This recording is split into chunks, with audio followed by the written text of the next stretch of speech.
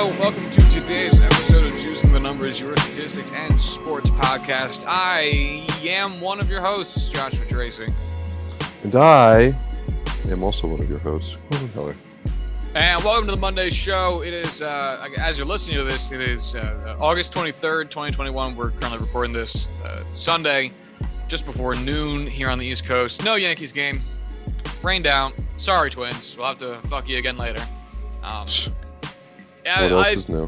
I was going to say, it's like, it sounds like my usual pompous way, my pompous discourse around the Yankees, but when it's specific to Yankees Twins, it is very true. Mm-hmm. In the Yankees, I'm trying to recall this from memory because I wasn't planning on bringing this stat up that I saw on Twitter the other day, but in the Yankees' last 144 games against the Twins, they're like 108-36. That's rude. That includes the playoffs. That's just, well, I mean, of course the Twins lost in the playoffs. I mean, yeah. The Yankees are a brick wall to the Twins in the playoffs. God, I mean, what do you even say? Sorry. I don't feel sorry at all. Fuck you, No. Minnesota. No. Twin Cities ass motherfuckers. Oh, I don't feel man. Y'all suck.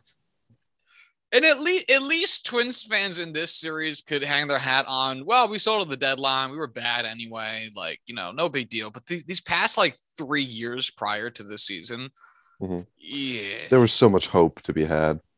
Remember when they got swept in the playoffs after hitting the most home runs in MLB history? Yes. Yeah. Yes, I do. How do you not? Ooh. That's a tough one. Oh, man. Wasn't their offense in the playoffs unbelievably bad? It wasn't like just their pitching gave up on them. It's just oh no, y'all just sucked. Actually, if I recall, their pitching was good in that series. Right, but the hitting, the thing that they did well was what cost them. Right. Yeah, they just didn't hit at all.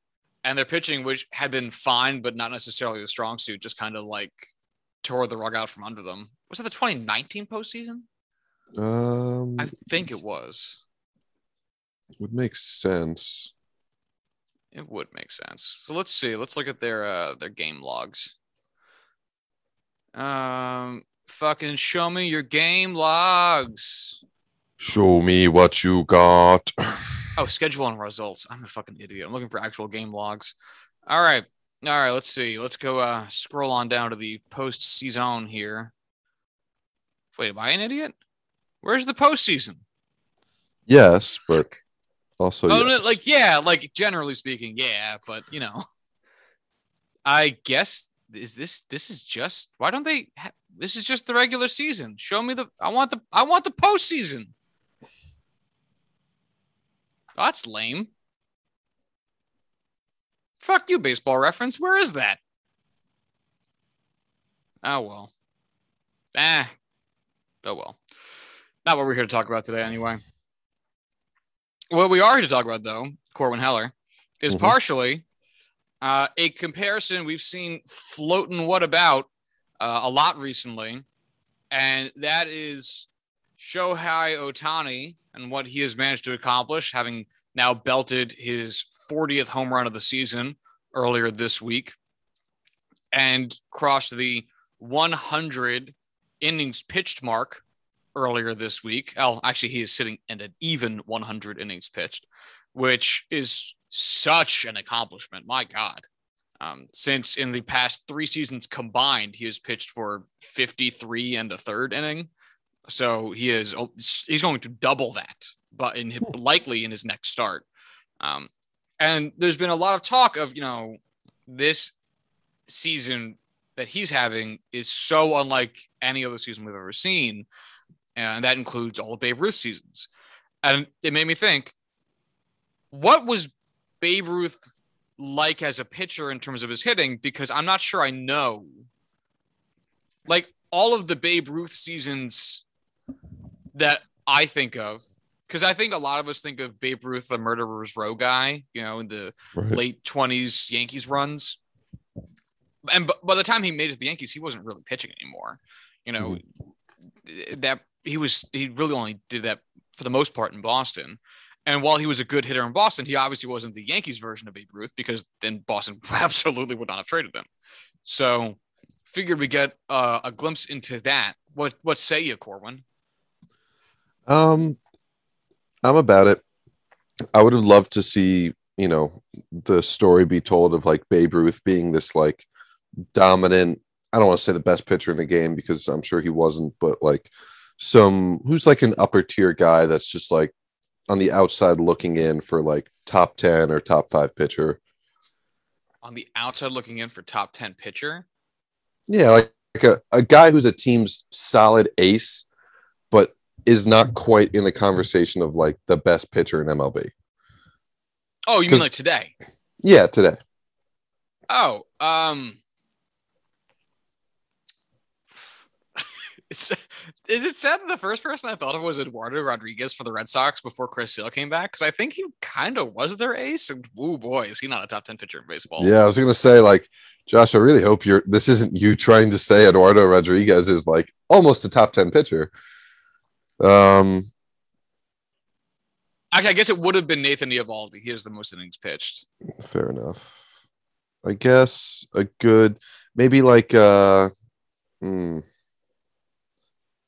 just trying to go through like the NL West, and it's like, all right, Yu Darvish isn't going to be the guy I'm going to put out there because he is in that conversation. No, because I feel like he has been at some point, you know, like he was that. Like a young Babe Ruth up in Boston doesn't have a couple Cy Youngs in his back pocket, isn't part of that conversation. Oh, what would be funny is if he did have a couple Cy Youngs in his back pocket, because Cy Young was alive and playing baseball at that point. Touche. What team did Cy Young play for? The Spiders. Oh, no shit. And the Boston Americans, I think. I'll look it up. It might have been the Boston Bean Eaters, now that I say it. Let's see. A disgusting name. How dare you say that? So he played for 9 years for the Spiders. And then he played for the Boston Americans for 8 seasons, who eventually became the Boston Red Sox in his last season there in 1908. And then he went back to Cleveland, but at that point they were the Cleveland Naps. And then he got traded midseason or something and ended up finishing out his career with the oh my God, what even is this name? The Boston Rustlers. What? That's right. Let me weave you a tale of the 1911 Boston Rustlers, who finished 44, 107, and 5, finishing 8th in the National League. Holy fuck. That is quite bad. I'm really upset. My first thought of like, oh, 8th isn't like the worst thing. And then it's like, oh, there was probably 8 teams altogether. Yeah. Well, so the National League in 1911 is like a bunch of normal teams and then sneakily the Boston Rustlers. It was the New York Giants who won the division. All right, cool. They're still there. Well, now they're in San Francisco, but you know, then it was the Chicago Cubs. Yep. Then the Pittsburgh Pirates, still a team. Philadelphia Phillies, still a team. St. Louis Cardinals, still a team. Cincinnati Reds, still a team. Brooklyn Dodgers, still a team. Well, now they're in Los Angeles. And then the Boston Rustlers. Just sneaking in there as super fucking weird. And then you go to the American League, and it's the Philadelphia Athletics, still a team, but now in Oakland. Detroit Tigers, still a team. Cleveland Naps. I'm gonna assume those became the Indians. I'm going to guess. And then the Chicago White Sox, still a team. Boston Red Sox, still a team. New York Highlanders, which would become the New York Yankees. Washington Senators, which are now the Minnesota Twins. And then the St. Louis Browns, who I don't know what happened to them. Man, that's not even that fucking long ago, 1911, really, when you think about it. Like, baseball had been around for this point for like 30 years, and the teams are still in flux. That's so fucking weird. Huh. Anyway, I was a huge attraction from you were looking for pitchers. Yes, I was. But you know what? These are the conversations that are okay to go on tangents on. The Browns became the Orioles, by the way. So the St. Louis Browns moved to Baltimore, No, became the the Baltimore Browns became Orioles. the Ravens, Josh. Well, that's the Cleveland Browns. See, St. Louis moved to Baltimore, and Cleveland also moved to Baltimore. So The Browns just are attracted to Baltimore just Baltimore. takes the Browns, man. Baltimore is all about Browntown. Wow, that's actually fucking hilarious. They took the St. Louis Browns. Baltimore's model is like, you know how on the Statue of Liberty it says like, give us your tired, your poor, your unhuddled masses yearning to be free. For Baltimore, it's like, give us your Browns, all your Browns. Sure. We want to be Browntown. I know this sounds weirdly racial because it's like Brown and Baltimore is a traditionally black city, but man, they keep taking team names that are named Brown. If you name your team Brown, Baltimore is going to come knocking. Okay. I know what I need to do. What do you need to do? I need to start a team and name them the Browns. By the way, the Cleveland Naps did eventually become the Cleveland Indians. Good. So did you find the picture you're looking for? Oh, no, I was not really looking. I was just more of like hoping to find a convenient, analogy for what Babe Ruth would be from turning into, fuck it. Let's just say like name a random team. Let's say Astros. The Astros. Okay. They don't really have any top pitchers anymore. All right. A Lance McCullers type pitcher into like a Mike Trout type hitter. Watching that transition unfold. Yeah. So Babe Ruth's best season as a pitcher. I guess let's start on that end of it. I'm going to back myself up even farther before I stumble over all my words. Let's just look real quick at the pitching side of things for Shohei Ohtani and Babe Ruth, because I feel like that's the lesser discussed part of this, or at least maybe like less interesting in terms of outreach and marketing. I think it's a little bit harder for people to get the benchmark of really throwing 100 innings and doing that very well rather than hitting 40 home runs. Because if you sign a starting pitcher and they don't throw 100 innings, that's weird.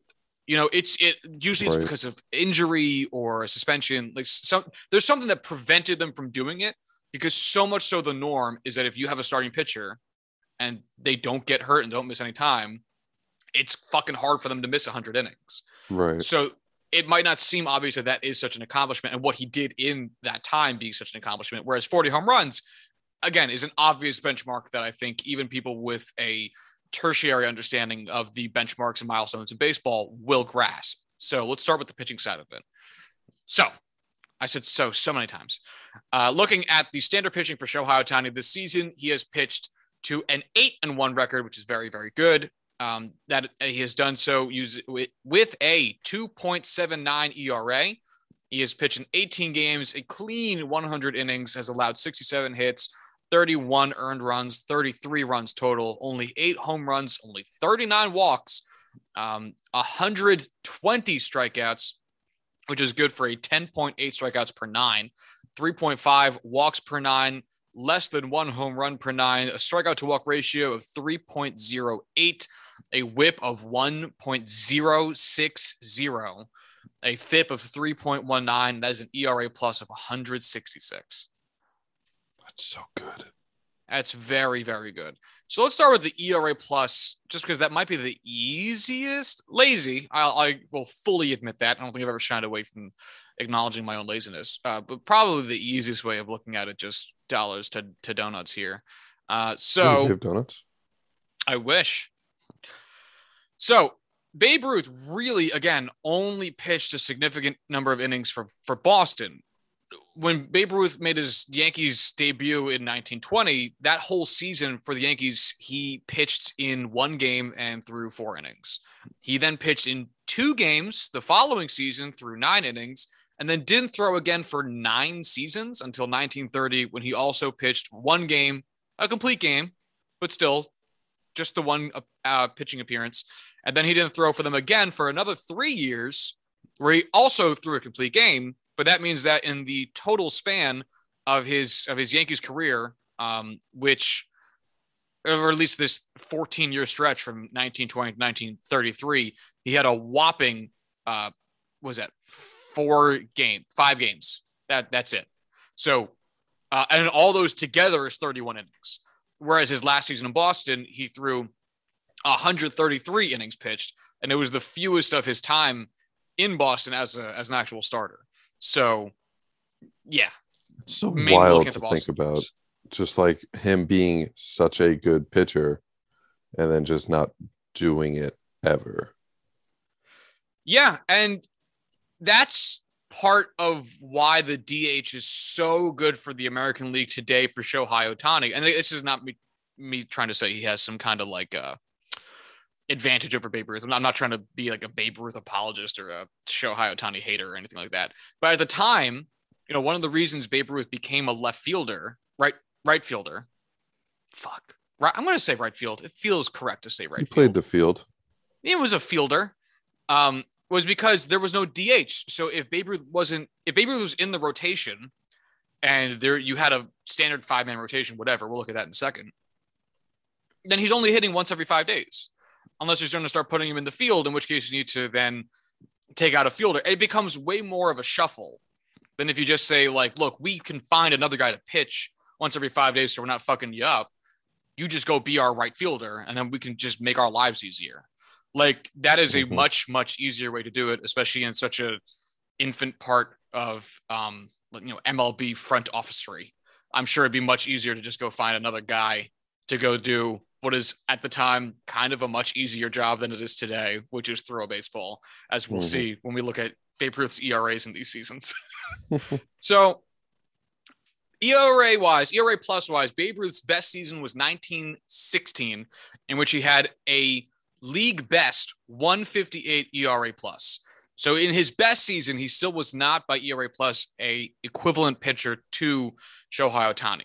Why that could seem deceiving is because his ERA in that season was 1.75, which is significantly better in ERA than Shohei Ohtani in that time. But that's part of the problem about it, is that it's in that time. We're still just kind of getting out of the dead ball era, which I believe did end in 1916. So this might have been the last year of it. I'll double check myself there. But by and large, there was just a lower run scoring offenses in baseball in general, because more of it was about, the home run, as goofy as the sentence about it sound, the home run had barely been invented yet. People weren't really using it. It was a slap single kind of league where, at that point in time, people were still doing the fucking Baltimore chop.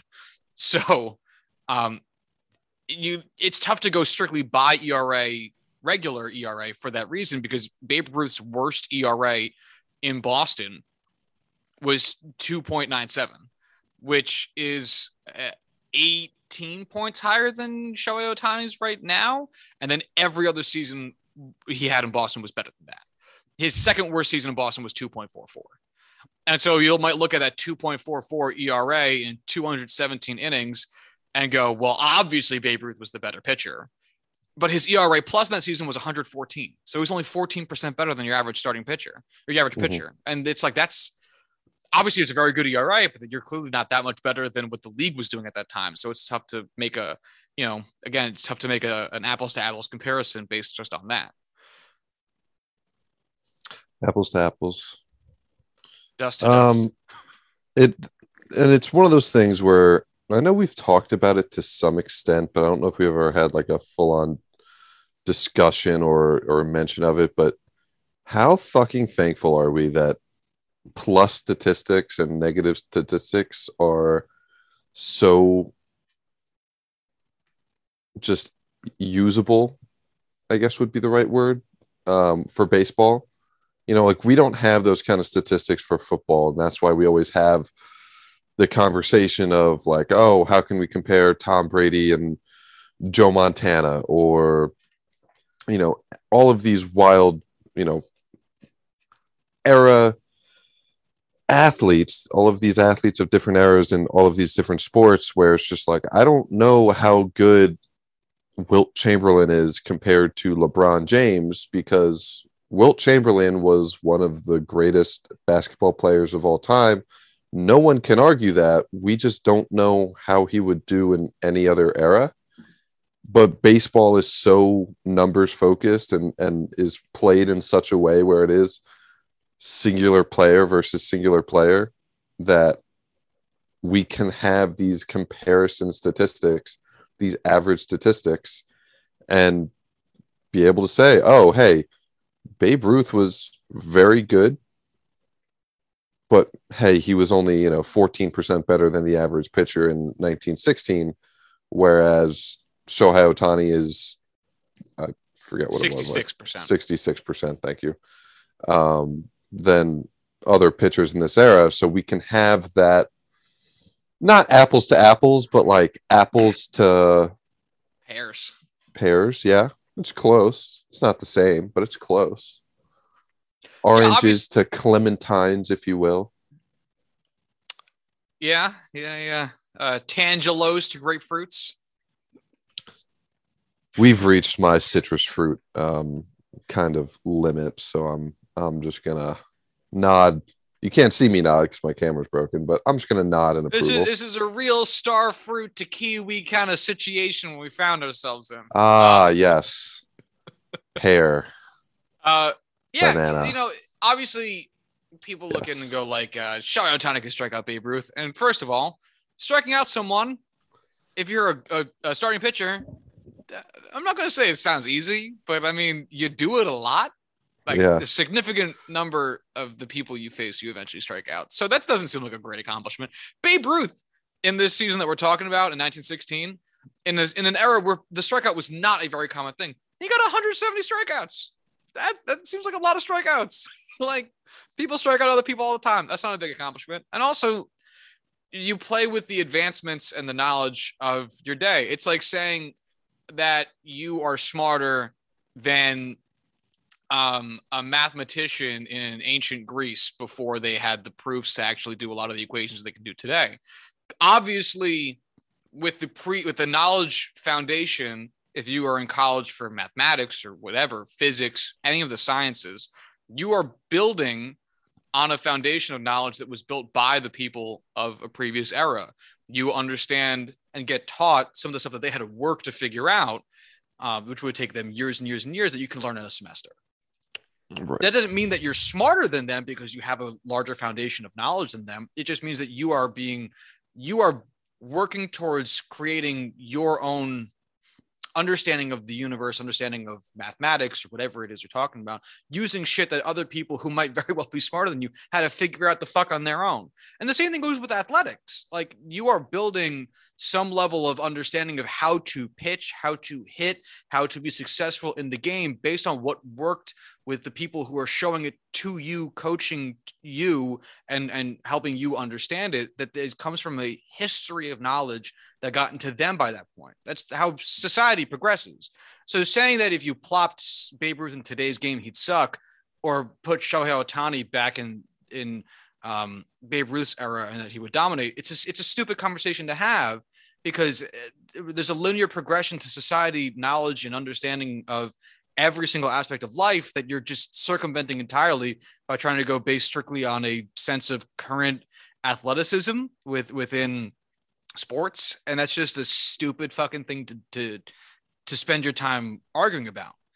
We can talk about what they actually did in their era and make comparisons based on that, which is what Corn and I are talking about right now. That's what Corn was saying, with the 16% better ERA in 1916 for Babe Ruth and the 66% better ERA that Shohei Ohtani has today. That is an apt comparison, because we're talking specifically within their eras, what were they able to accomplish? But I mean, wasting your fucking breath talking about what would happen if we put Shohei Ohtani back in 1916. You know what happened? They wouldn't let him fucking play baseball. They kick him the fuck out of the country. Like it's a stupid fucking comparison to have. What happened if we put Babe Ruth in today's game? He'd probably fucking shoot himself in the face because he wouldn't understand how to use a tablet and it would scare him. Like it's a stupid ass conversation. So moving on.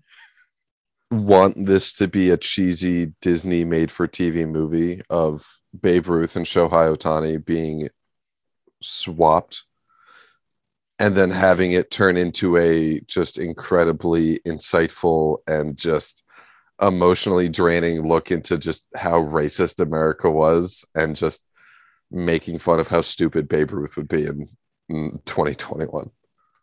Super duper racist and shitting. The story of America. Yeah. Yeah. So by ERA plus, we can very confidently say that Shohei Ohtani is already doing something that Babe Ruth had never been able to accomplish. And I think that this is also the part of that conversation that the argument really hinders on, because we're going to look at the offensive numbers in a second, and it'll be a little bit tougher to really say, dollars to dollars, what's going on with that. But the idea that Shohei Ohtani, comparison idioms today, apples to apples, dollars to dollars. We're doing a comparison, it's tough. But looking at just the pitching stats, like already Shohei Ohtani is doing a better job in his era of pitching than Babe Ruth ever did. And if we're going to combine those two factors and say that Shohei Ohtani is doing something in both phases of the game that Babe never did, well, we've already said, part of it already is that.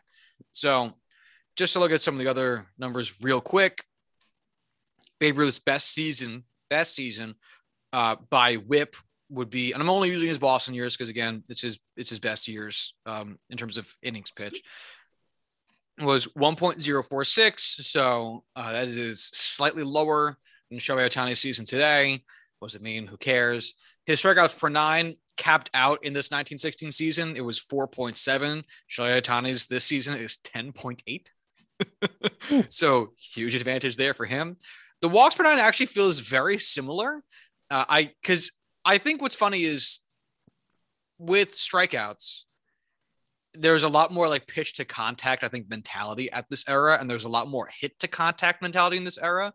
And it led to people wanting to avoid strikeouts as a batter. And I think not care about them too much as a pitcher. But walks were always something that you would take if you were a batter and avoid if you were a pitcher, right? Mm-hmm. So the walk number is actually kind of close. For Shohei Ohtani, his walks per nine this season is 3.5. And Babe Ruth's worst season was 3.9. His average season was 3.2. So it's really feels very, very similar, right? Yeah. Nifty. Neat. I'm trying to see if there's anything else especially relevant here to look at. But it kind of is what there's obviously no advanced stats for us to look at in terms of like spin rate and shit. They didn't have real StatCast wasn't around. Cameras. They didn't have TrackMan. They didn't have anything back then. Jeez, TrackMan. Awful. Do you know how much a TrackMan system costs? Like if you and I were to go out and buy a TrackMan today, do you know how much one would cost? No, how much would it cost? About $20,000. Fuck you. No, it doesn't. It does. For something the size of an iPad, it costs $20,000. Fuck you. I do not believe. Oh my God, it does. $18,995, not including sales tax, shipping, handling, and insurance. Holy shit. Wow. I like that you were so in awe that you immediately had to look it up and then found it immediately. It's not even like they're hiding the cost. It's like, just to your face, you're too poor to use this. Fuck off. Hello, broke boy. Oh my God, that's so much money. Hey, it's got to be worth it though. You know what I mean? Like people fucking do it. Yeah, no, the people that buy this are professional golfers who would use this often and would help them dramatically. This is useless to either one of us. Oh yeah. Actually, I do have some advanced pitching stats here to look at super quick because I'm sure both of us want to get to the batting part of this because that's a fun one. Batting average against Shohei Ohtani this season, 1.9. Babe Ruth's lowest with Boston was, and I'm really going to, probably his 1916 season at 201. So Shohei Ohtani got the edge. On base percent against Shohei Ohtani this season, 2.8. Babe Ruth's best season looks like 1918 with a 276. So edge to the Babe there. Slugging against for Shohei Ohtani this season, 309. Babe Ruth's best season looks like his 1916 season, which is 228. Goddamn. Well, again, a much bigger singles era than today. Today's much more home run focused with the swing and approach and everything. That means that Shohei Ohtani's OPS this season against so far is 589. The Babe's best season as a pitcher for OPS against is also his 1916 campaign, 508. Shohei Ohtani's BABIP against has been 258. Babe Ruth's best season by BABIP was 228. What's up?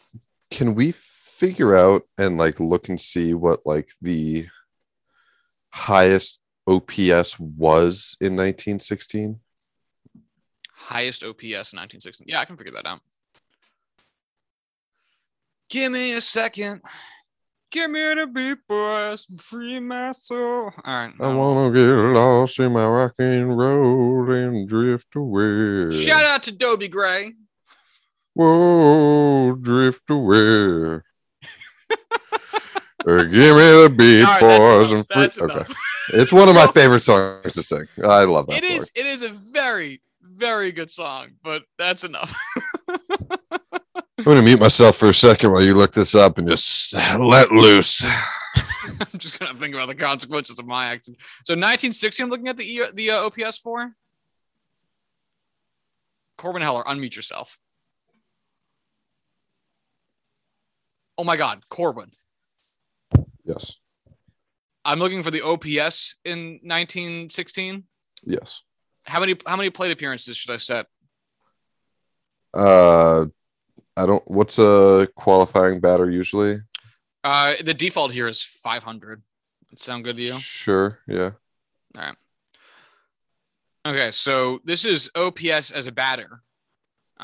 The number one getter of OPS leader, I guess. In 1916 was Tris Speaker with a 972 OPS. Why do I know that name? He is an Inner Circle Hall of Famer.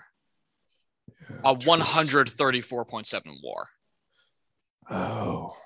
MVP, 3-time World Series winner, batting title. Yes. Played 22 years and is the all-time leader in doubles. 792 doubles. Ooh. It's a boy, Tris. Let us continue on. All right. So is there anything else interesting with these stats? Not really.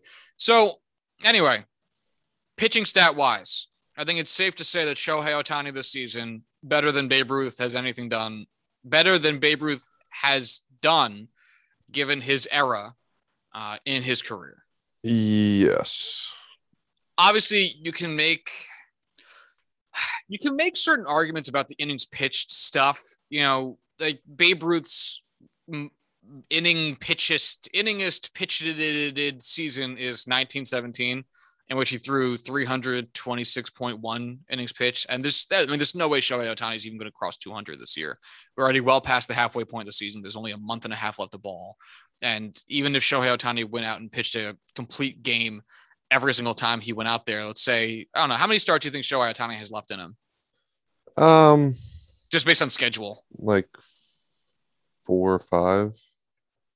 You know what? I don't think it's that many. Let's be liberal. Let's say it's 7. 9 times 7 is 63. So even if he threw a complete game and started 7 more times, absolutely. We must. This is the People's Podcast. But we'll be a neoliberal podcast and sell your data to big government. Anyway, even if you're being very generous with the number of starts and very, very optimistic in the amount of innings pitched, he's not even going to cross 200. And the only reason I bring that up is because I think there is also part of the, stupidity that I mentioned earlier of trying to compare, take a guy, put him in a different era, is that in addition to that knowledge base that I had mentioned, part of that is also, pitching a colossal amount of innings isn't always good, especially as we have built up your arm and your mechanics to throw as hard as a human being can possibly fucking throw. Doing it ad nauseum might not be the best way to conduct your physical life. we should probably stop you at some point from doing this to yourself. And we have in-game stops right around 100 pitches. And based on where you are in your career, there are even season limits. Like Casey Mize is not going to throw 7 innings per game every game because he's very young and the Detroit Tigers don't want him to until maybe next season. He can throw more innings based on how the season goes. You don't want to blow a kid's arm out when he's 24 and you want to have him on your team for the next decade. So right. It's also, it's not fair to look at the innings pitch totals from 1916 to today, because back then, if they had to bring in a reliever, you were an asshole for them having to bring in a reliever. The relievers weren't guys that were like waiting to get into the game. They got into the game if they needed to get into the game. Outside of that, it was your expectation that as a starting pitcher, you finished the fucking game. How big were rosters back in the day? I have no fucking clue. Give me a year. What year do you want? 1916.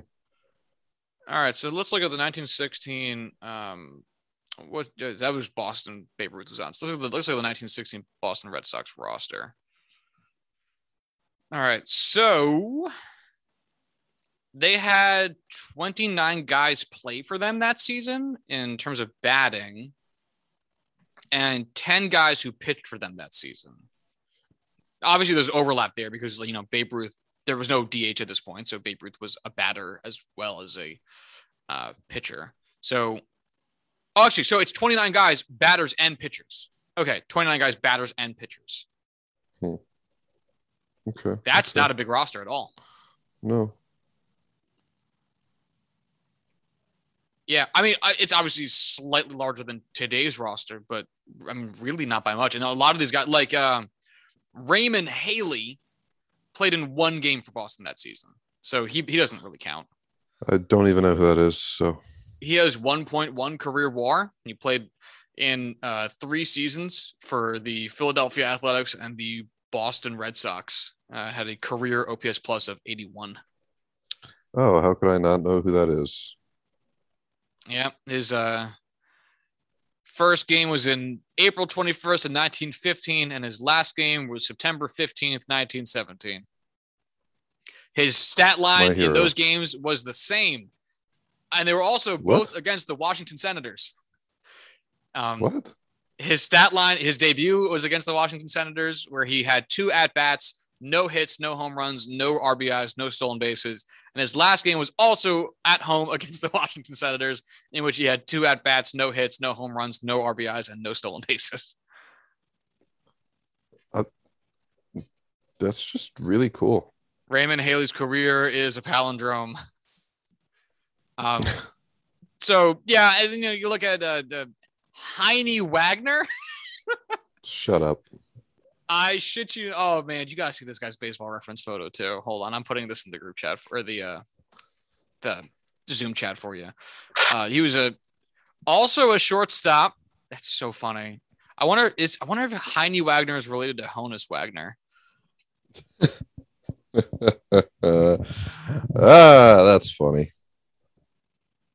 Is he related to Honus? Hongus? Honus Wagner. No, it doesn't come up in his Wikipedia page, so therefore it's impossible. So Heine Wagner only played in 6 games for the Red Sox that season. So really, it looks like it's a very comparable size roster, all things considered. Obviously, I don't know the transactions here, but I mean, there's several guys. Jimmy Walsh had 14 games, so it looks like it's a pretty comparable size roster to today. And then even on the pitching side, Marty McHale had 2 games played with the Red Sox. Weldon Wyckoff had 8. Herb Pennock had 11. Sad Sam Jones had 13 games. I honestly want to believe, and I will choose to believe because fuck you, this is my reality, that parents back in the day just like named their kids these kind of things just on their own. And it's like, hey, Sad Sam Wagner, what's your real name? Because obviously it can't be Sad Sam. That's ridiculous. It's like, no, I'm Sad Sam. What's more ridiculous sounding, his nickname of Sad Sam Jones or his real name of Sam Pond Jones? No, his real name is Sad Sam, and I refuse to acknowledge anything else. Also, Sad Sam Jones really fucking good career. 42.8 career WAR, 2 World Series rings, a career ERA of 3.84, pitched for 22 seasons. It's really good. That's a great career. He was on the 1926 Yankees and the 1925 Yankees, which were two really solid Yankees teams. Like, actually, really, he was with the Yankees from 22 to 26. He just missed the Murderers Row year. And I mean, those were some fucking great teams. Way to go, Sad Sam. Sad Sam Jones had a lot to be happy about in his career. Yeah, he won a World Series ring in 1918 with Boston, their last World Series ring before the curse, and in 1923 with the Yanks. Huh. Fucking go figure. Right. Damn. All right. Anywho, we have, of course, done the thing that we're notorious for doing, where we talked for half an hour and have not gotten through the first fucking topic. So let's finish this out real quick. Babe Ruth, talking about his batting stats, is obviously much, much different than talking about his pitching stats, because, like I had said, he had gone from being a very, very good hitter with Boston and a good pitcher to going to the Yankees and really not pitching anymore, because the Yankees saw what he could do with the bat and was like, you, sir, have to be in the field all the time now, playing looks like just a lot of different corner outfield. Right. Like, we can't risk you having Tommy John surgery and missing time when your bat's so good. To which Babe Ruth replied, Who? Wait, when do you think Tommy John was born? I think 1924. I think it's earlier than that. Oh, wait, shit. No, it's much later. 1943. Oh. Yeah. Okay. I don't know why I thought he was old as shit in the 60s. Didn't he get that surgery in the 60s? He got it in 75 by the looks of it. Okay, so like 30, late 20s. Yeah, it looks like he missed his age 32 season. Sure. Dude, he pitched for 26 years. That's just unfucking believable. That actually is truly unbelievable. Like, unbelievable. And he was everywhere. 2 seasons with he came up in his age 20 season and finished his career at 46. Unreal. Yeah. His rookie year was 1963. His last season was 1989. And I know we've looked at this Baseball Reference page before. 1989, another summer. 1989. Sound of the funky drummer. All right. Anyway, so Babe Ruth, brothers and sisters. So really, Babe Ruth in his last 2 seasons with Boston started showing the ability to be a ridiculously good batter. He had an OPS plus by season in Boston, 1915, 189 OPS plus, 1916, 122, 1917, 162, then 1918, 192 OPS plus, and 1919, his last season in Boston, 217. I'm sorry, what? He led the majors, not just the league, the majors that season, 1919, his last season in Boston, with 103 runs. So, sorry, he led the majors in runs scored, home runs, RBIs, on-base percent, slugging, OPS, OPS plus, and total bases. Yes. Again, stupid. Oh, yeah. Oh, yeah. So, but then he goes to the Yankees, and it gets even crazier. We could just sit here and jerk off this page forever. To put 166 in a historical comparison for Babe Ruth, it would be his, let's see, 1, 2, 3, 4, 5, 6, his 7th worst season of his career. Babe Ruth played for 22 seasons. He had 6 seasons below a 166 OPS plus. And 4 of them were in Boston before he even made it to the Yankees. One was 1934, his last season with the Yankees.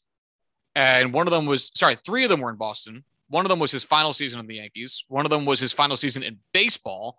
And then one of them was weirdly like 1925. Sure. The rest of it is all over 166 OPS plus. I mean, his 1920 season is almost 100 points of OPS higher than that at 255. I fucking love baseball. It's so stupid. It's so fucking stupid, man. So, and that's where it gets tough. If so let's look at some stats here. Let's look at some stats. So standard batting, starting with Shohei Ohtani. Currently, let's see. He leads all of baseball right now in home runs. So Babe Ruth did that 1, 2, 3, 4, 5, 6, 7, 8, 9, 10, 11, 12 times. Did 12 times. And of those times, he hit over 40 home runs. 1, 2, 3, 4, 5, 6, 7, 8, 9, 10 times. 10 times. 10 times. So fucking many. 10 times, lady. Now, Babe Ruth, hilariously enough, only won MVP one time. Well, didn't they implement like MVP? Well, no. He won it in 1923 and then didn't get a single fucking vote again until 1931 when he finished fifth. Yeah, I know. Who are the other winners? I took a look up. I've actually never considered this part of baseball history. So 1924 baseball MVP. Dazzy Vance for the National League. All right, hold on. So the American League winner that year was Walter Johnson. And I mean, Babe didn't even get a vote, right? Right. Babe Ruth in 1924? Hold on. So I can't believe I've never actually thought about this. That is super weird.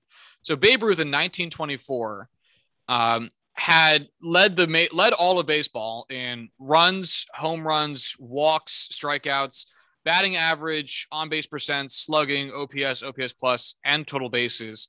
And he had a WAR of 11.8. Fuck you. What? Fuck yourself. Oh my God. He had a positive DWAR. Eat a dick, Babe. What the shit? And obviously that was the most in baseball that season. Walter Johnson took the award with 7.5 WAR, which is a great year. But the top WAR getter of the guys who got votes was actually 15th place vote getter Howard Emke with an 8.2 WAR season that year. But yeah, Babe not even registering a vote. And then Dazzy Vance took the award on the National League side with 10.3 WAR that season, just above Rogers Hornsby, who had a 12.3 WAR season that year, but didn't quite eclipse Dazzy. 12 first place votes shy that season. Yeah, that's something else. I wonder why Babe didn't get votes. It's one thing to, say he gets like the Mike Trout treatment, which is you can't vote for him for first every year. So you put him on your ballot because you should, but maybe you don't give him the first place votes. He wasn't getting any votes. So the guy, I just have to share this name for you. The guy who won MVP in 1925. Great name. Love this name. Roger Peckinpah. Okay, you just made that name up, right? I did not. Roger Peckinpah finished his season. You ready for this?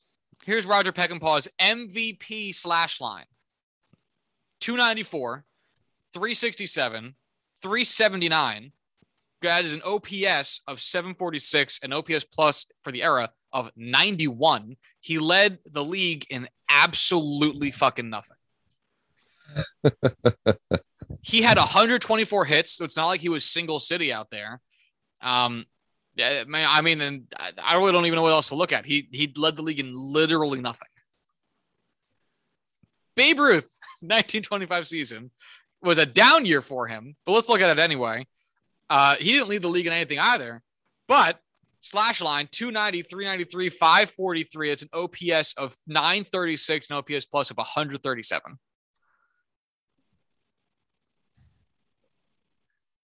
Roger Peckinpah's WAR that year, 2.7. Not the lowest WAR getter in the top 10. That belongs to Ira Flagstead. and his 1.8 WAR. Ira Flagstead. Man, I could look at old baseball names literally forever. Because they just don't make sense. They're not things anyone has ever heard of in the last century, which is fine. You can expect that to an extent.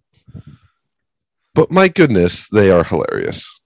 Oh yeah, even the ones where it's like that probably wasn't a weird name, like Al Wingo in Detroit.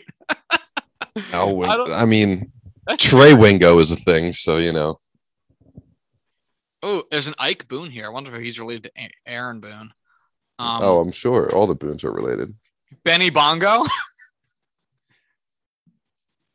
But so this is the other weird thing about this is that like there's New York guys that finished got MVP votes because Earl Combs got MVP votes in 1925. Bob Musial got MVP votes. Herb Pennock got MVP votes. Benny, it's probably Bengu, but I'm looking at it and it looks like to me it should be pronounced Benny Bongos. Lou Gehrig got MVP votes and Joe Dugan got MVP votes, but just not the Babe. I wonder if there's a racial component to that because there was a lot of rumors about Babe Ruth secretly being black or Dominican because, the nose, and he looked like he had a darker complexion in some pictures, and he, didn't know his parents. He came out of an orphanage when he went into ball at 18. He didn't know who his parents were. So I wonder if there's a racial component to all these no votes for Da Babe, because on its surface, looking back at it 100 years later, it's hilariously ridiculous. But that's not what this podcast is about today. I do love how outrageous it can be that Babe Ruth was looked down upon because, well, he might have been Dominican. Ooh. I mean, and that, we can sit here and be like, why are people racist all day? Because it's never going to make any sense. But you're right. It's like if you're letting him play in the league, does it matter if he's secretly Dominican? If he eats plantains on the side? Like, that Babe Ruth is one hell of a ball player, but he eats this thing, mofongo. I'm not sure I understand. Why is he eating spaghetti on the beach? We'll never know. Why is he eating spaghetti on the beach? That shit will never make sense to me. But anyway, I don't eat spaghetti on the beach. So, yeah, it's weird and ridiculous. But anyway, just getting back into the main part of this conversation, the Baby Ruth against Shohei Ohtani part of it. I mean, sort by whatever you want to sort by for Babe Ruth against Shohei Ohtani's stats this season, and Babe Ruth is going to turn out with a higher number and an even goofily higher number historically speaking. Because Babe was, his stats in terms of a lot of like those power numbers look very comparable to today, but people didn't do that back then. So it looks ridiculous in that era. And obviously you're never going to be able to have an honest comparison between Babe's offensive numbers and a guy today, because once you add in the fact that people just didn't do that when he did that, it like having a 255 OPS plus today, I can't even imagine what that player looks like at the end of the season. We've seen some really high OPS pluses, in like March and April, but you don't see that shit in September. It just doesn't happen. And for a reason, it's insane to do. And one of the reasons Babe was able to do that is because other players at his time didn't care about hitting home runs and thought that their teams would be better off if they hit singles. And that might sound like it's a stupid thing, but even Ichiro did that in the 2000s. That is something that he said. He always thought that he was better off for his team's sake hitting singles. And so he did. And everyone who knows Ichiro's batting practice routine knows that he can hit home runs. He absolutely can hit home runs. He was a very strong dude with an amazing swing, but he chose to focus his energy and his approach on hitting singles. And that's what people in the 1920s and 30s did during Babe's era. So in that sense, you could say that Shohei is not doing what the Babe did, but I think there's a mentality behind it. It's not just he's not posting a 200 OPS plus because it's almost no one does it. And there's no point in that. What the real thing I think is that he is performing at such a high level in the categories in which he can compete in, like leading the majors in home runs. Like that's something that is achievable no matter what the era is. Like obviously someone can hit more home runs. Someone will hit the most home runs in a given season. Like that is inevitable. And right now that person is Shohei Ohtani, and that person was the Babe forever. So OPS plus might not be right or whatever. Batting average might be lower. Who gives a fuck about that shit? It's the idea that he can lead all of baseball in something on the offensive side and be phenomenal and one of the top pitchers in baseball and the pitching side of things. And those two things together in the same season isn't something Babe really did often. I think if we were to combine those two types of seasons and look at Babe's batting stats, the closest he probably came was 1918 or 1919. He led all of baseball in home runs each of those two seasons. But in 1918, and he was still pitching with Boston at the time and having good careers in Boston. 1918, he did it with 11 home runs, and 1919, he did it with 29 home runs. And that 29 home run season, he had a 217 OPS plus on the back of those 29 home runs. And yeah, also 34 doubles, 12 triples, a lot of other stuff in there, 101 walks. You know, there's other stuff in there, but I mean, could you imagine having a 217 OPS plus and hitting under 30 bombs? No. And so that's where I think you have to lose some of the comparison. It's painting a story with numbers and not just going, you know, line for line, trying to check boxes like it's some shitty Instagram post. Right.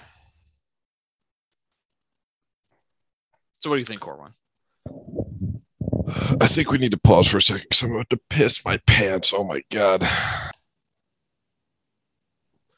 So to genuinely answer your question, I think we need to acknowledge that Babe Ruth is Babe Ruth for a reason.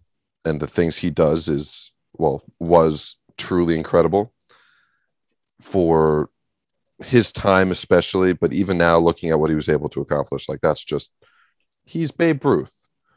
But the fact that Shohei Ohtani is showing both the capacity to do both at the same time and at the level he's doing both. I mean, he's pitching at Cy Young levels and hitting at MVP levels at the same time, the same season. Like he locked up the MVP race before the All-Star break.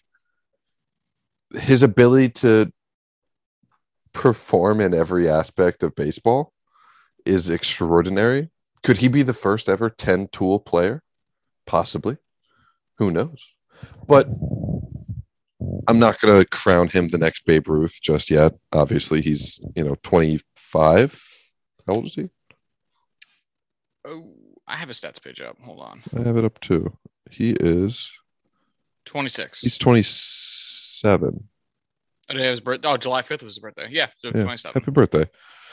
He's 27 years old. He has potentially another 10 years in baseball. He could get there. Shohei and I were born in the same year. We are having very different lives. Oh, it makes me sad. It makes me so sad. I remember when Gleyber Torres came up and he was like the first Yankee that was younger than me. And I was like, fuck. Oh, man. Yeah. And, if you are butthurt about people comparing people to Babe Ruth, that's a win for Babe Ruth every day, 10 times out of 10. The fact that the benchmark of an ungodly season is still Babe Ruth, it means he was still a really fucking good ball player that people can't take their fucking minds off of. Like, that's a huge win if you're Babe Ruth. Look, people have to be used as benchmarks. All-time greats are going to be used as benchmarks.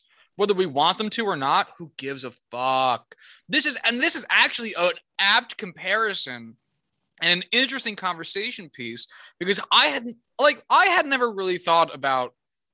I knew Babe Ruth pitched and I knew he hit a lot better after he gave up pitching, but I didn't really know where those lines were. And this was a good reminder for me, or a good thought for myself, to like go look at where were those changes?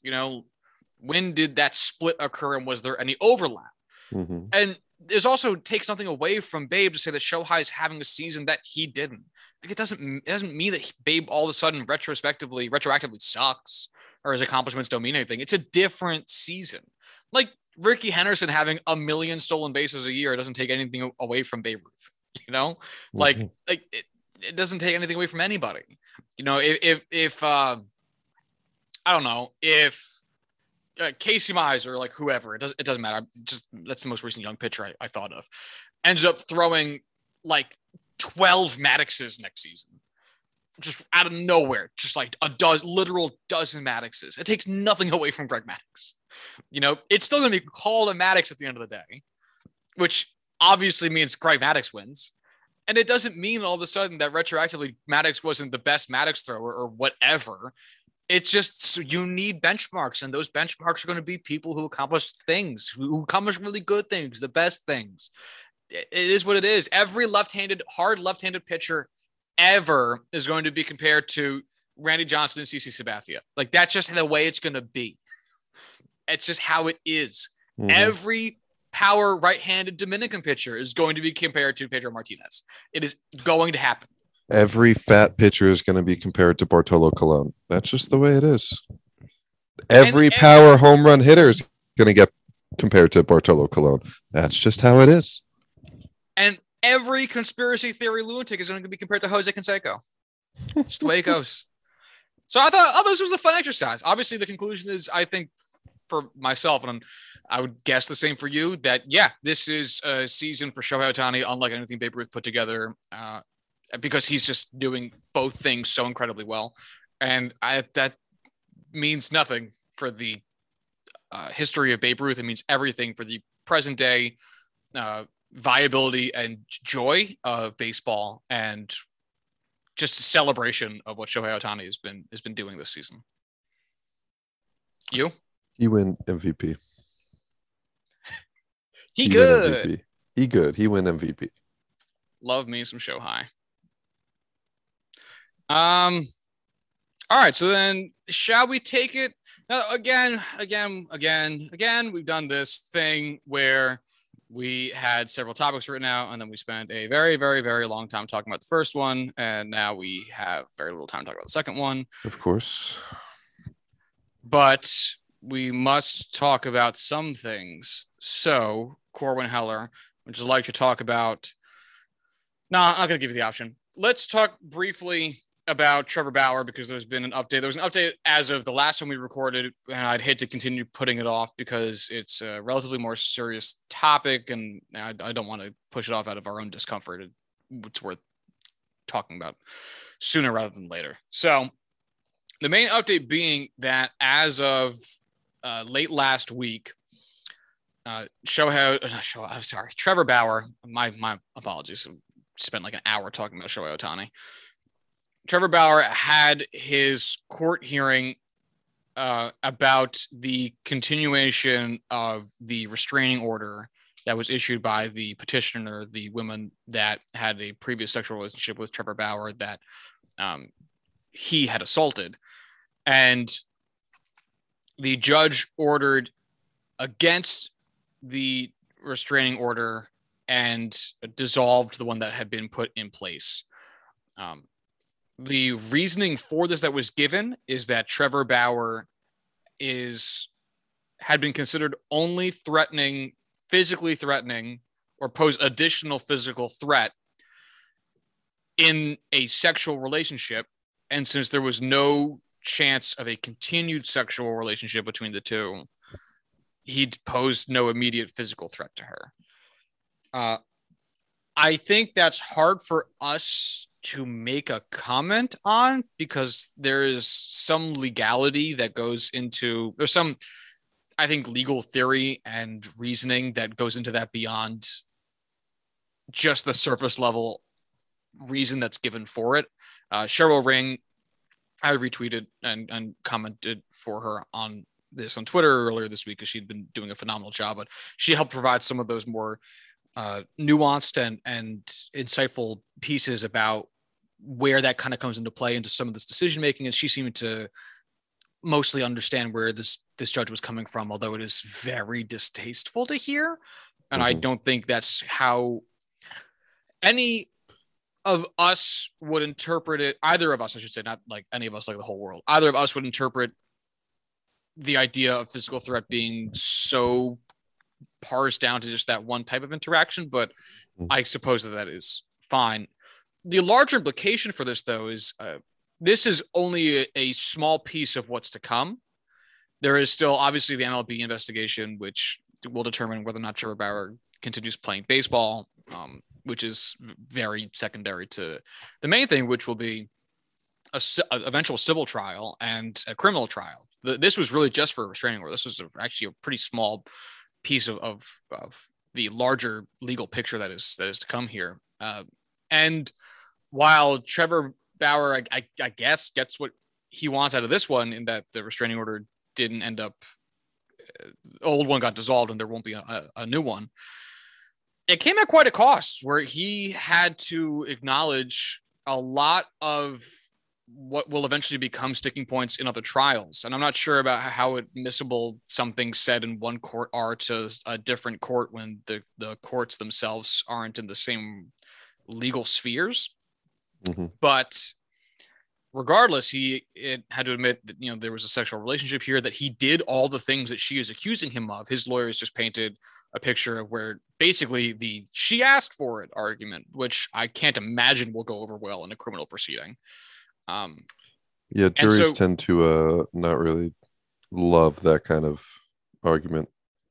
So were you following this, Corwin? A bit, not nearly as close as I both probably should have, and what was available, just following along the major headlines that would pop through. So what do you see as the I don't know, the fallout from this, I guess? I think we've unfortunately seen the kind of, what do I want to say, the precedent set by MLB when it comes to domestic violence, from Roberto Osuna and who's the other big name player? Marcell Ozuna, right, with the Braves. No, you're right. Roberto Osuna of the Astros. Yeah. Oh, you're right. Both Ozunas are wife beating assholes. Good. I think. And if we are incorrect on that, Marcel, you could beat me up, so I'm sorry. If you did in fact beat up your wife, fuck off, go to hell. But we've kind of seen that it comes second to on the field, and it leads me to not have much hope in what should ultimately be the final ruling on this, which is, Trevor Bauer, you no longer get to play baseball because of all the shit you've done in your past. I think he's going to get hit with a suspension.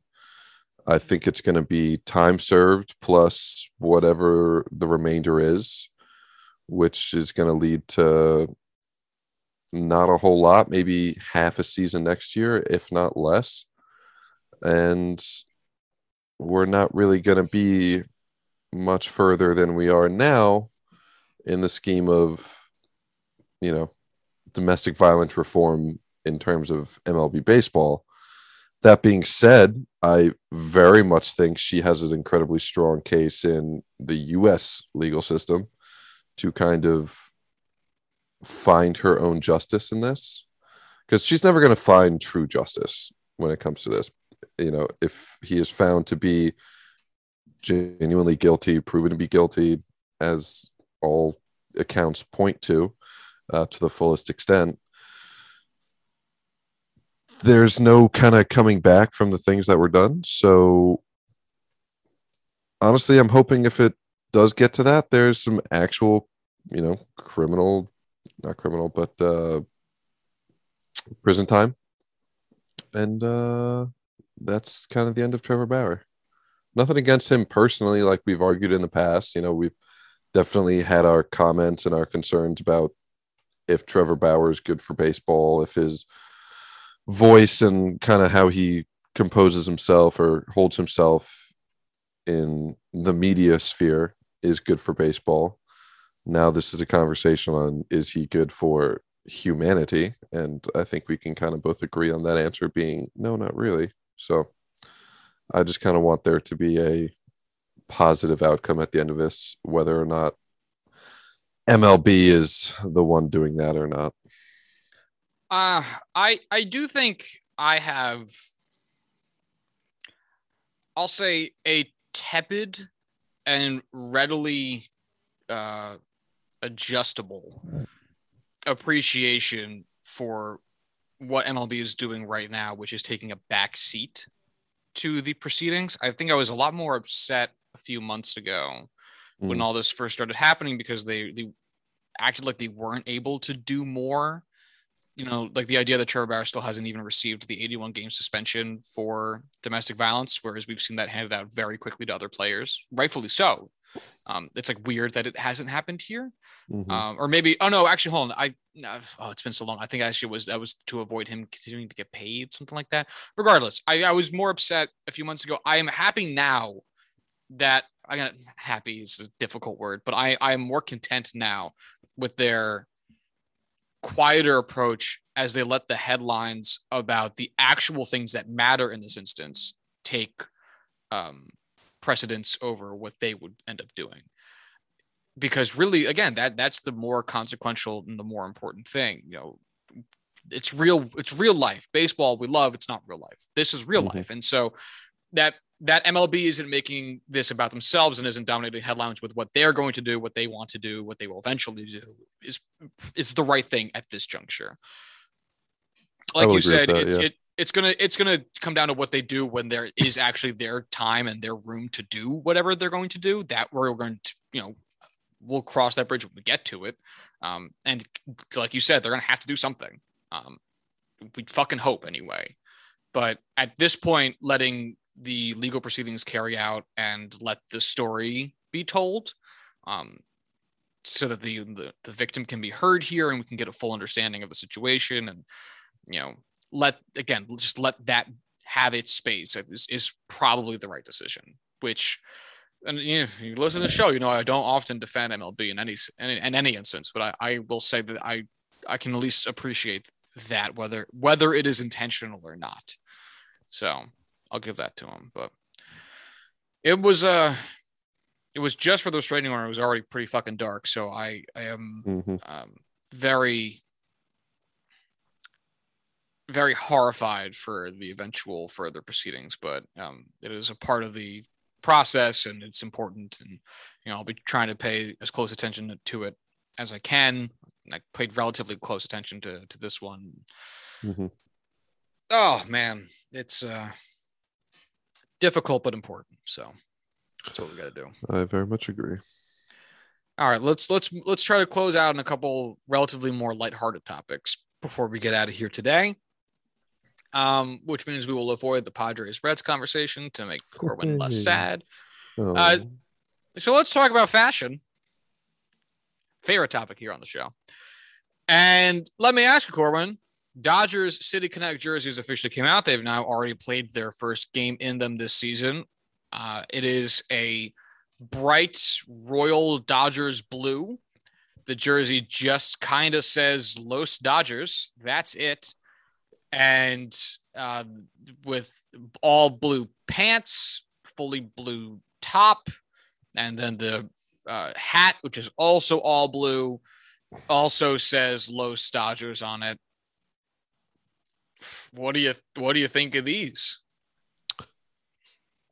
Seriously, like this is the best you could come up with to kind of end the season of the City Connect. Like this was your end all be all. Like this was the peak. It's so boring. It looks like a standard Dodgers alternate jersey. It looks nothing special. It's just really Los Dodgers, the Dodgers. Like I get it. It's a very, you know, Latin heavy area. The Dodgers. It's their home uniform, but with Los on it. Yeah. There's nothing special, unique, or interesting about these whatsoever. I'm honestly surprised that this isn't what the Yankees were going to do. Like, this feels so boring and corporate. I'm surprised it's not the Yankees that are doing this. And it's like, look, I hated the Giants ones too, and they barely did anything with those fucking jerseys. Most of it was white. That was my big complaint about it, was that there was nothing even on those jerseys, and those were more creative than these are. Mm-hmm. And I saw a story come out not long after these jerseys made their debut on Twitter and news cycles and whatnot, that owners or team representatives, whomever, are going back to Nike to try to work with them to scrap their current ideas and try to come out with more bold ideas because of the poor reception that several of the more tame jerseys had received, these new Dodgers jerseys included, which I hope is true, because my God, like at this point, I can't believe that these aren't the Yankees jerseys. Like, I was fully expecting the Yankees ones to be, that dark navy Yankees blue, like my shirt. And instead of saying New York across the chest, it just says like Bronx. Yep. And, like that and then be this, like dark blue pants and shirt. And then the hat that maybe just says Bronx as well on it. Like man, all of us, it's easy. It's stupid. All of us could do that for every jersey. It'd be a horrible idea. It's nothing to do with a city. And it's tough to even say, oh, well, the Dodgers in Los Angeles has a big Hispanic community, so the Los is there to pay some level of homage or respect to the Latin community. Homage. When you're in Los Angeles, and it's not exactly a huge jump to even just dump the LOS in front of Dodgers to just make a connection to your city, completely irrespective of the city's culture and history. Obviously, it's a Latinx town, because it's in a part of the country that used to belong to fucking Mexico. So like, no shit. All the town names around there are Spanish in some type of way. It's just making it that, just adding the LOS, I don't think actually says anything about the current culture and heritage of your I don't know, fan base, your locale, as it does just seem like a lazy extrapolation of the fucking town name that you're in, completely devoid of any history. So it's so fucking lazy. The Dodgers blue is nice. It's a nice blue. It's a very pretty blue. The red of the numbers looks nice. It's just nothing special. It's fine. It's fine. It looks like a spring training jersey. Oh my God, you're right. It looks like a spring training jersey. Seriously, and same thing I was saying for the Yankees. Like, the Yankees spring training jerseys are like, these navy blue jerseys. They have also an NY logo on it. But like, you look at it and go like, oh, it's an ultra. But it's a spring training. This is their version of the Yankee spring training jersey. This is absolutely spring training jersey.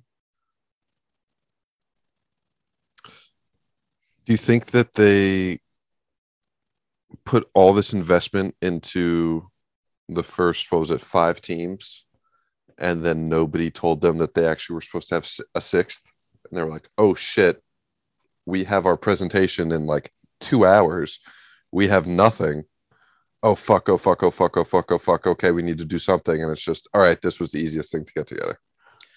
I wonder if I would imagine it more so directionally probably comes from the team, and I would wonder if the larger the team, the more afraid they are of doing something wacky, because theoretically you have more money to lose.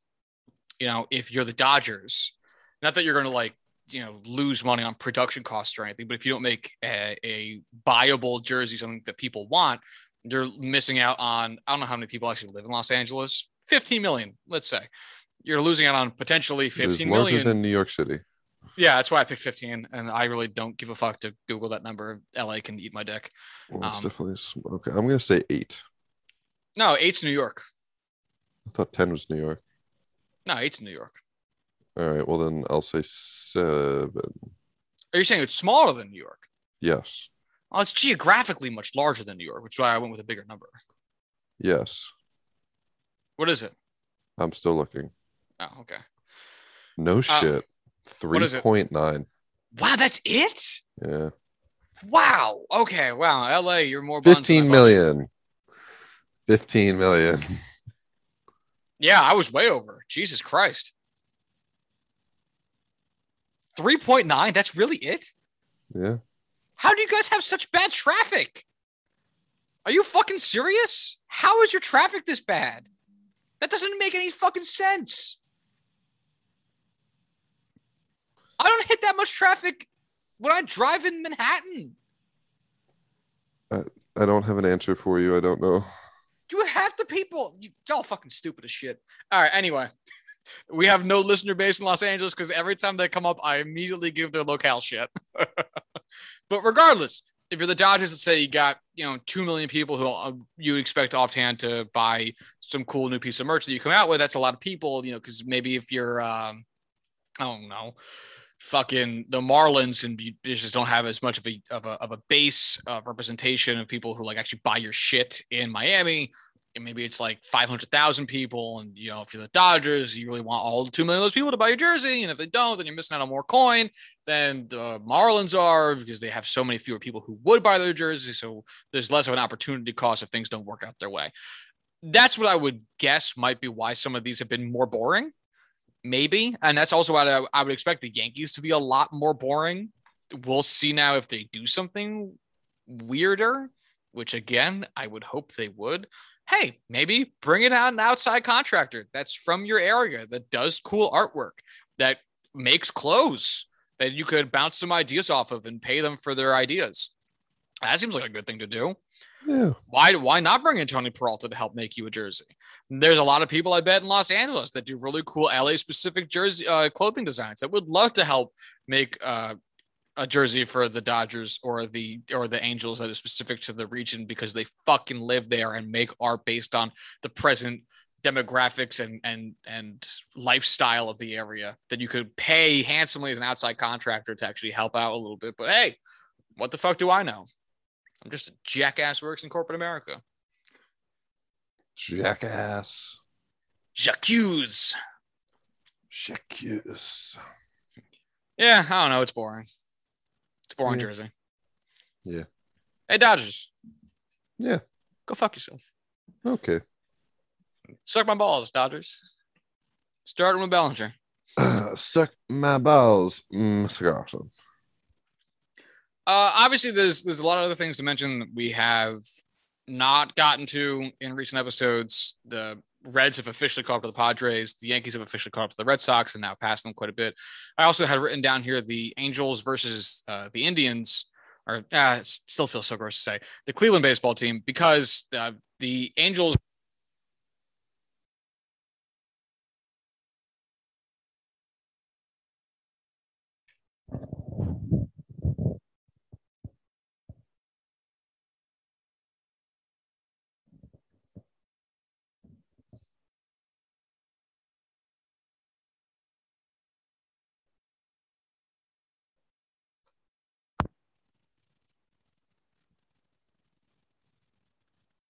All right, do you hear me again?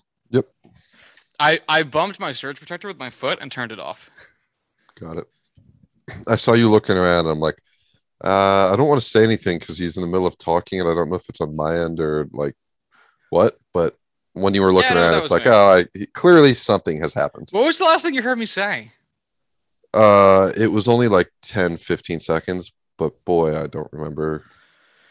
The Guardians and the Angels feel like they're in such completely different parts of their, I don't know, immediate their 5-year plans. The Angels clearly trying to continue to improve their roster. The Guardians shedding pieces like nobody's business, and yet they have the same win percent right now. It's absolutely baffling. And I think that is a conversation I'd like to eventually have, even though it's not quite as immediately present as, the Yankees can get catching up with the Red Sox because that has playoff implications, or the Reds catching up with the Padres because that has playoff implications. But as of recording this, Cleveland's record is 60-61, 1 game under 500. And the Angels record is 62-63, 1 game under 500. And oh my God, if you ask me to name 5 Angels, I can name you 5 Angels, no problem. If you ask me to name 5 Guardians, I have no fucking clue. Tristan McKenzie, it's the only one I can think of offhand. And Jose Ramirez. Shane Bieber. Okay, Shane Bieber. Zach Plesac. Zach Plesac. Roberto Perez. Who? Roberto Perez, their catcher. See, I no that one I didn't. I thought their catcher was Austin Hedges. No, Roberto Perez is their guy. I don't know if he's like hurt or something, but that's their dude. Roberto Perez currently on the IL has only played in 34 games. Austin Hedges played in 63 games. Okay. So suck my ass and balls, Corwin. Okay. Yeah. Aaron Savali, I guess I know too. Emmanuel Clace, I know. Cal Quantrill, I know a couple guys, but still, it's like, oh yeah, him. Yeah. Okay. Yeah. All right. That guy. It's not like, when you go through the Angels roster and you go, oh, well, they have Shohei Ohtani, they have Mike Trout, they have Jared Walsh who's playing very well this season, got Max Stassi, David Fletcher. Oh God, their shortstop, Raciel Iglesias, right? Raciel Iglesias. Yes. Oh, sorry, Jose Iglesias. I thought it was Raciel Iglesias. I feel like Raciel Iglesias is like a relief pitcher. Oh, you know what he is? I'm confusing my Iglesias disease. I was doing the same, and you said that, and I was like, I can't say that confidently, but if you are saying it, it's close enough to. It's something. Yeah, Raisel Iglesias is their relief pitcher. He is I guess their closer. Yeah, he has 27 saves. That's the most on the team. No one else has fucking 3. Yeah. Okay. All right. We figured it out here, folks. Oh man, Andrew Heaney still has the second most innings pitched on their roster. He's been off the team for weeks. That is terrifying. Oh no, he's been off the team since the end of July. I mean, Dylan Bundy will probably pass him in his next start since he has 89.1 innings pitched, and Andrew Heaney's still sitting at 94. But oh man, that is so fucking sad. The fact that it's close is the concern. Yeah. Oh my God, that's so sad. Anyway, so maybe our next episode, if nothing else pressing comes up, will be something a little bit more about wildcard standings and playoff implications and what has led teams to their rises and falls that we can tell in like the immediate. But that's all had to be a different episode because we have been going for quite some time here, and it's time to go Gadget. Go Sanchez ski shoes. Yeah. All right. Corey, I coughed right as I laughed, and it sounded like I was giving a hearty belly laugh to that. That's not what I thought you said you were giving. I thought you were going to say you were giving something else. No comment. Corwin Heller with the hot Domington. You got anything before we go? Domington. Not anymore. No. All right. Well, if you want to follow the show on Twitter, you can do so at JuicingPod. If you'd like to hit one of Corwin or I up on Twitter, you can do so for Corwin at Corwin Heller and for myself at Joshua D. Tracy. You know what? Don't. Yeah? Don't? Yeah, don't hit me up. Don't. All right, don't hit Corwin Heller. We've been saying hit me up for so long. Nobody ever has. No, you've lost your privilege. No, fuck yourself. I will also, I'd like to give a quick shout out to friend of the podcast, Max Greenfield, who is recently announced that he has left his position at pitcher's list because he has accepted a new position as an assistant pitching coach for the City College of Santa Barbara Vaquero baseball team. So he is officially now an actual pitching coach for a baseball team. And that is so fucking cool. Very incredible fucking proud for him. Dude. Love that. So fucking cool. So we obviously wish him the best of luck. We've had him on the show twice. He has been phenomenal. Talked to him a whole bunch of times outside of that. He's such a great guy. Very, very fucking smart. If you've ever read any of his work for Pitchers List, you know that. And very good communication, which I think will also help translate to his ability to instruct very readily. Mm-hmm.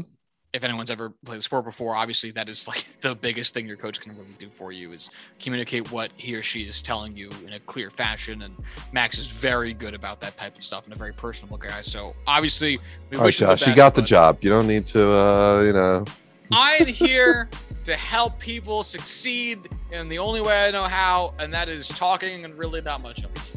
So, all the best to Max. Just wanted to shout him out before we wrapped it up. But that's all I got, I guess, really, for that. So if you want to follow the show on Twitter, I said all that shit. Follow Max in his new position, I guess, since we're already talking about him. Follow Max at Greenfield Max 18. If you'd like to hit the show up via email, you can do so at juicethenumbers@gmail.com. And until Thursday, y'all have a good one. Bye.